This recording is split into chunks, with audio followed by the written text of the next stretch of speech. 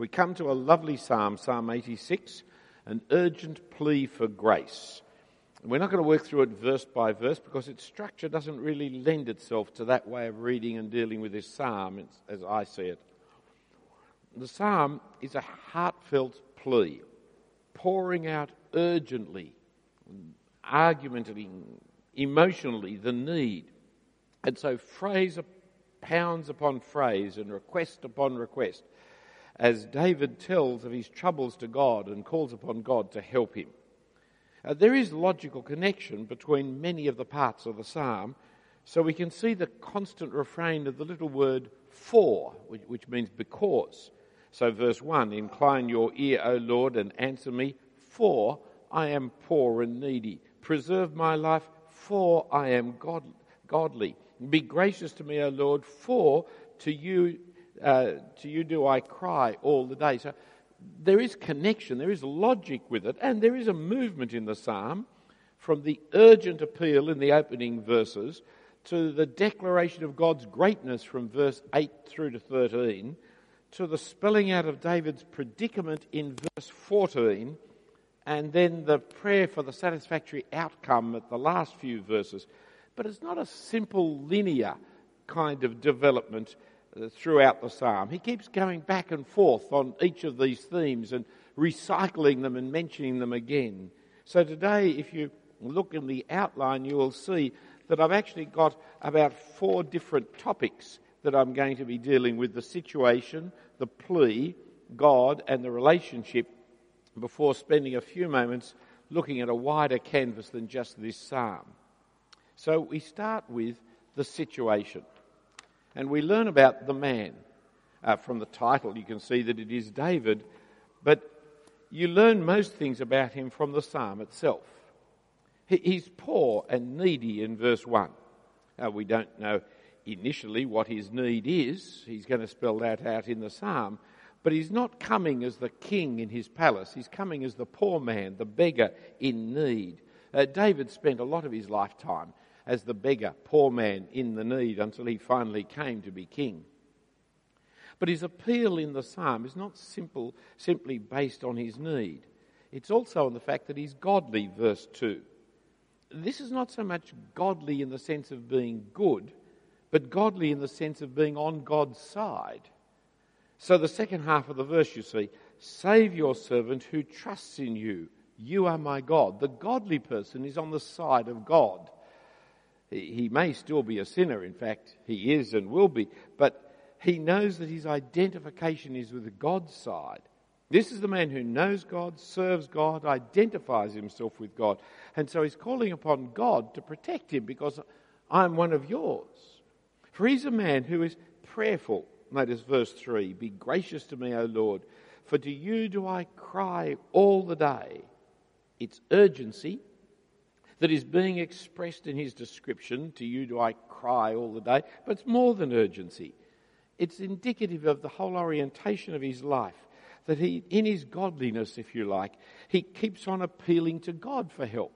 There's nobody else he can appeal to for help. There's no one else who can help him like this, and he consistently and continually is calling upon God to help him.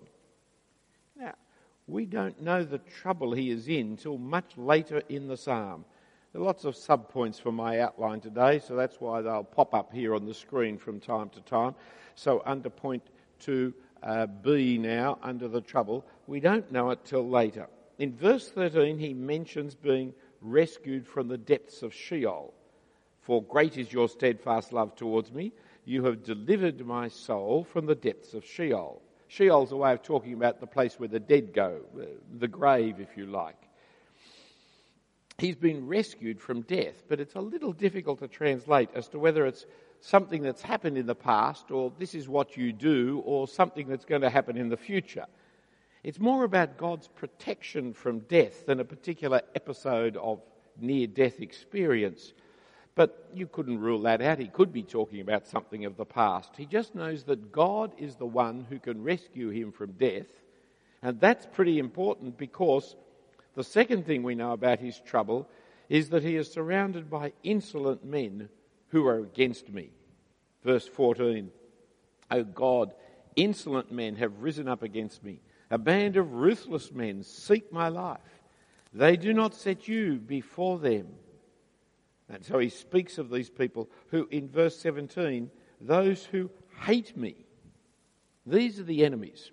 But they're not just his enemies, they're the enemies of God. They're ruthless men who would kill if they had a chance, because they don't fear God, who said, "You shall not kill." They don't fear the God who has appointed David as the Messiah. They do not fear God when they are killing a godly man. They don't have God before their eyes. Once you see verse 14 and the problem he's got, you can then kind of read it back into the psalm. You don't know till verse 14 what the situation is, but then you look back at verse 2, preserve my life, for I am godly. Save your servant. Or verse 7, in the day of my trouble I will call upon you. You then start to know what he's trying. He's got people out trying to kill him. That would get you praying earnestly, praying consistently.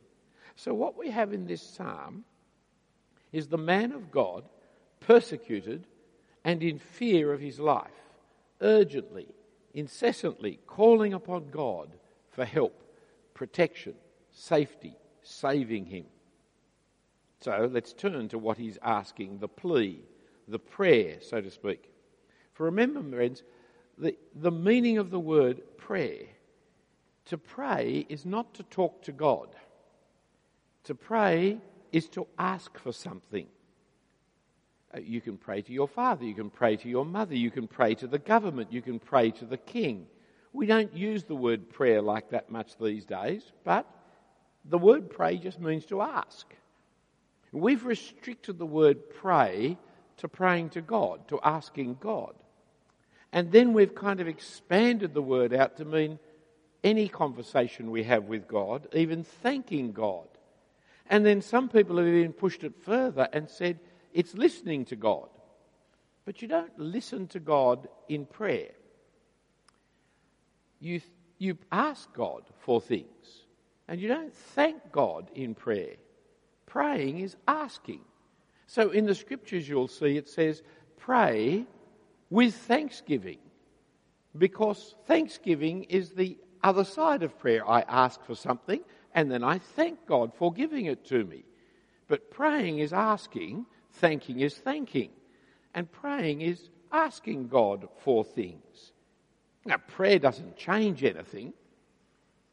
The God to whom we pray, he changes things. And he changes things because we pray, because we ask him of things. James chapter 4 wrote, you do not have because you do not ask. You ask and do not receive because you ask wrongly to spend it on your passions. But notice the implications that come in that phrase, you do not have because you do not ask. If you did ask, you would have. That is, God gives you things because you've asked. Prayer doesn't change things, but God changes things in response to our prayers. And it is important, therefore, for us to understand about the nature of our prayers. I'm sorry, I've just shot past a thing here, a free advertisement for one of my books, Prayer and the Voice of God, which is available in the bookshop over here, which takes you through the whole idea of this meaning of the word prayer. Now, God listens to our prayer. So in verse 1 you can see that. Incline your ear, O Lord, and answer me. Or down in verse 7, for you answer me. But he's not answering in terms of speaking back to him. He's answering in terms of giving you what you ask for. That is how God answers, by giving us or by withholding from us the things that we ask for. Sometimes we ask for things that are not helpful to us. And so he withholds them from us. We're not very wise in what we want and what we don't want. Sometimes we ask for very foolish things. I remember asking my father for help to buy an old beat-up second-hand car when I was a young man.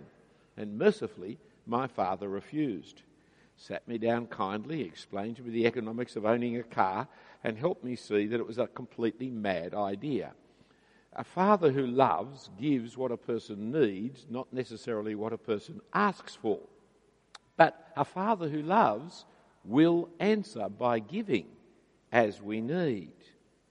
So prayer is important as God listens to our prayer and responds to us.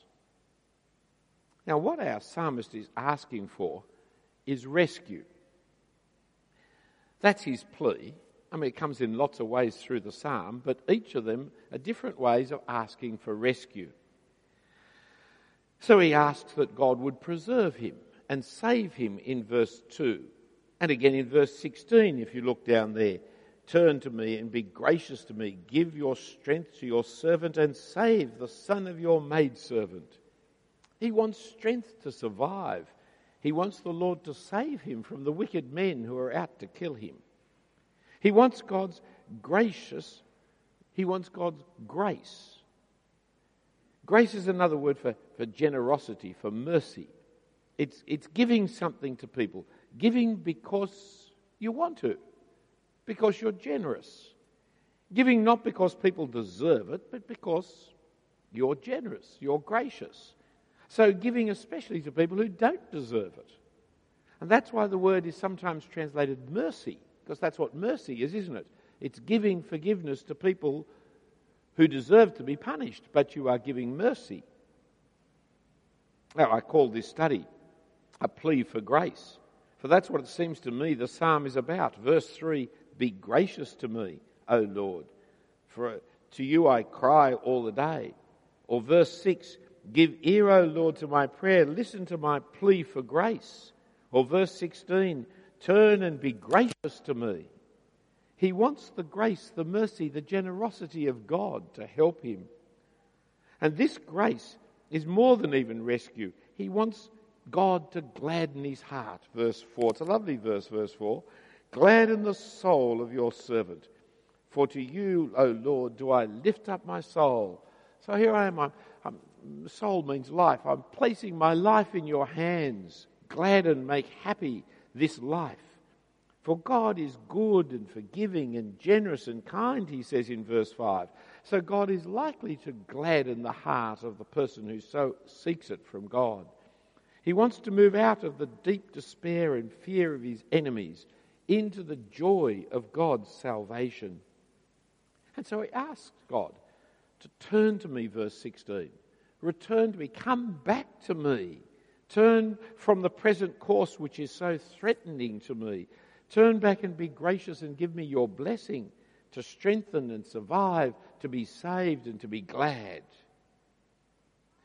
Just as we are called upon to repent, so we can call upon God to repent. Repent does not mean feel sorry for your sins. It doesn't mean apologise for your sins. Repent just means change the direction you're going. It means stop going one way, turn back and go the other way. That's what repentance means. I don't know about you, but when I get in the car, especially as I leave home, I generally drive an automatic pilot. And so I'm driving along for some time, and then I realise I'm on one of my usual tracks, and that's not where I'm supposed to be going. That requires a repentance. I haven't sinned. I haven't done anything evil or wrong. I'm not a penitent in that sense. I'm just going the wrong way, that's all. And so I've got to stop, turn around and head back the other way. That is a repentance. And so God is taking the psalmist into the shadow of the valley of death at this point, with enemies all around about. And he's saying, God, please protect me, please save me, please come back to me and rescue me. Turn back from what is happening to me at the moment and be gracious to me and save me. But he's also asking that God would teach him. Teach me how to live your way. Verse 11 is a beautiful verse, isn't it? In fact, Psalm 86 is full of beautiful little verses that, in a sense, can be lifted out of their context without changing their meanings. Verse 11 is like that. Teach me your way, O Lord, that I may walk in your truth. Unite my heart to fear your name. Now, you can put that into a cross stitch. It's worth having up on the wall somewhere, over the mantelpiece. It's a lovely verse. It's a lovely motto verse, that kind of one. He wants God to teach him how to live, that I might walk in your truth. And to have this single-mindedness. It's a phrase, isn't it? Unite my heart to fear your name. He wants this single-heartedness, single-mindedness, this sincerity of heart and mind. It's a wonderful part of his prayer. Unite my heart. Take with me the double-mindedness, the double-heartedness, the divided heart, the hypocritical heart that wants two contradictory things at the same time. Our friend here, I think it's Rob Smith, wrote a song that is being sung quite often in churches these days about the undivided heart. Give me an undivided heart, one that is purely committed to the one cause. This was the problem that James is writing about in chapter 4. He says, you ask and you do not receive because you ask wrongly to spend it on your passions. You adulterous people, don't you know that friendship with the world is enmity with God? Therefore, whoever wishes to be a friend of the world makes himself an enemy of God. Here's the problem of the double-minded man. We want God's blessings, but we want it in our time, our place, on our terms, so that we can do our projects and we can go on living as if we are the God of ourselves. Jesus said, you cannot serve God and money. You cannot serve two masters, or you'll love the one, hate the other, hate the one, love the other. Jesus said, where your heart is, there your treasure is also. The psalmist is saying, unite my heart. Take away this double-mindedness, this two aims and objectives of life. Unite my heart. But he's not saying it for the sake of psychological well-being. I may say, friends, it does give you psychological well-being. It's a good thing to have a solid purpose and aim in your life rather than be caught up with double-mindedness. But that's not the reason. Notice the reason he gives there in verse 11. Unite my heart to fear your name, so that he can give thanks with his whole heart. Verse 12, I give thanks to you, O Lord, my God, with my whole heart, and I will glorify your name forever. That's his goal. His goal is to be so united and single-purposed that he will give thanks to God with his whole being. He is putting himself completely in the hands and at the mercy of God. There's one more part of his prayer, and that's found in verse 17. That God would show a sign of favour, verse 17. Show me a sign of your favour, that those who hate me may see and be put to shame, because you, Lord, have helped me and comforted me. Notice the reason for the sign. It's so as to shame the enemies, to show that the favour of God rests upon him and that God is on his side, comforting and helping him and strengthening him. For what we see throughout this psalm is God. He's called by his name, Lord, Yahweh, in verse 1. Notice the capital letters. Incline your ear, O Yahweh, and answer me. And he's called Yahweh like that in verses 6 and 11 as well. For that is the name of God, whom he calls in verse 2, my God. More of that in a moment when we talk about that relationship with God. But notice what he says about God. Notice the great claim of verse 8. There is none like you among the gods, O Lord. The gods the people worship, none of them are like God. The heavenly beings that may exist, none of them are like God. Nor are their works as wonderful as his. Second half of verse 8, you see. Nor are there any works like yours. For his God is, verse 9, the maker of nations. All the nations you have made shall come and worship before you. The other gods, the other gods don't make nations like God has. You wonder whether this psalmist could have even imagined the millions of people all around the world, in the nations of all the world, New Zealand, Australia, Malaysia, who worship God, Yahweh, these days. It has come to fulfillment to some extent. And all the nations will come and worship him because actually there's only one God, really. So verse 10, great monotheistic statement, for you are great and do wondrous things, you alone are God. None of the other so-called gods can do anything. Their works don't mount up to anything, whereas you truly are the God. Your wonders, your works are enormous. Their works are as nothing compared to yours, because you are the great one and do wondrous things, which is why we can pray. For you are a God who can change things. There's no point praying to a God who can't change anything. But the God who is the sovereign Lord, he can change all things. And so throughout this psalm, he's called Lord in the other sense of the word. Look, for example, at verse 8, that'll do. There is none like you among the gods, O Lord. Look carefully and you'll see it's not uppercase there, it's lowercase. Because the Hebrew word there is not Yahweh, the Hebrew word there is master, ruler. And in verse 3, verse 4, verse 5, verse 8, verse 8, throughout it, he keeps on emphasizing the masterliness of God, the lordship of God, the ruler. He is praying to the master and ruler of the universe who can change things and who can help him in the time of his trouble. But there is a second thing you need about the person you pray to. One is he's got to be in power and authority. The other is he's got to want to help you. He's got to be loving, kind, merciful, well-disposed towards you. And that is what you see in Yahweh because of his character, his disposition. For he wants to save and rescue. For throughout the psalm, he is appealing to the character of God as forgiving, loving, and gracious. He said in 5:13, but look at verse 15. Its summary's there, beautiful. But you, O Lord, are a God merciful and gracious, slow to anger and abounding in steadfast love and faithfulness. There's another cross-stitch to put over the other mantelpiece. Verse 15 is a beautiful verse. It actually is a direct quote from Exodus chapter 34, where God speaks to Moses and says, that's the kind of God I am. God is merciful, gracious.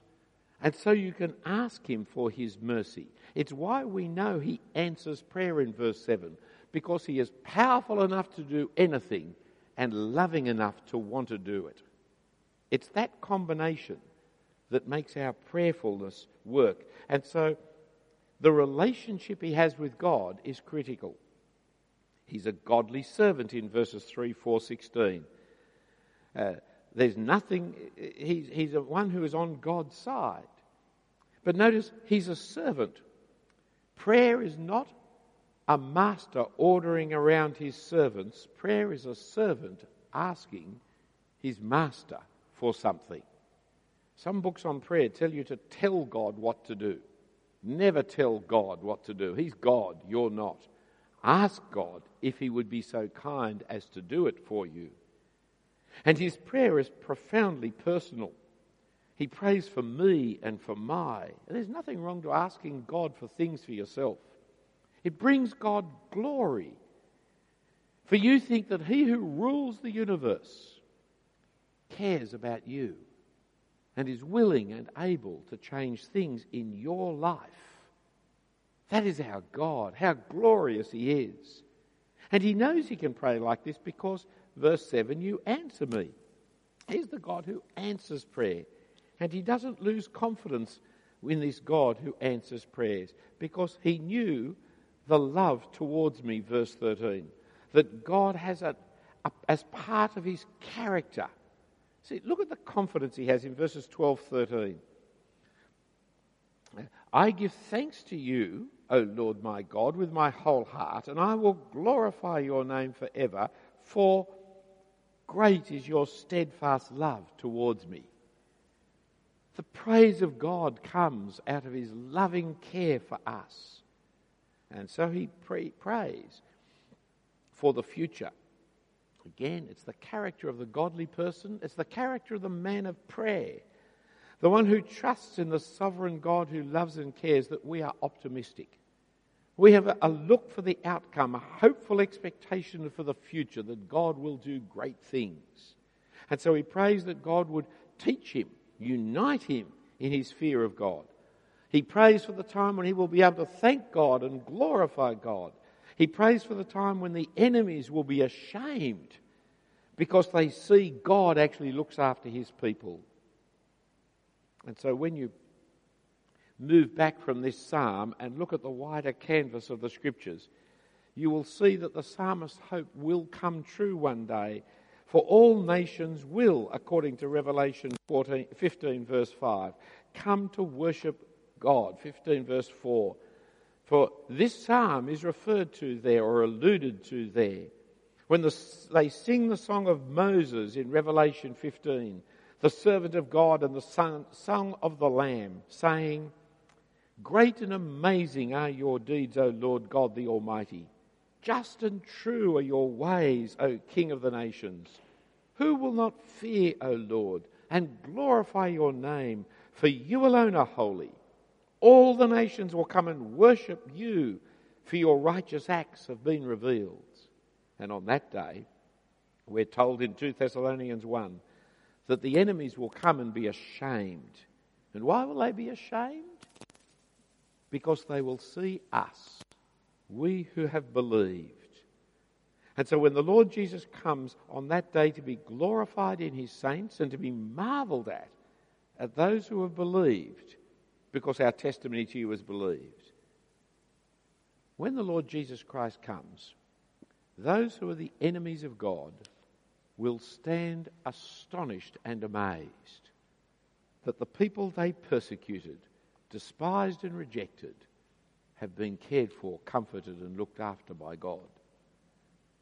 That teaching of 2 Thessalonians 1 is anticipated in verse 17 of our psalm today.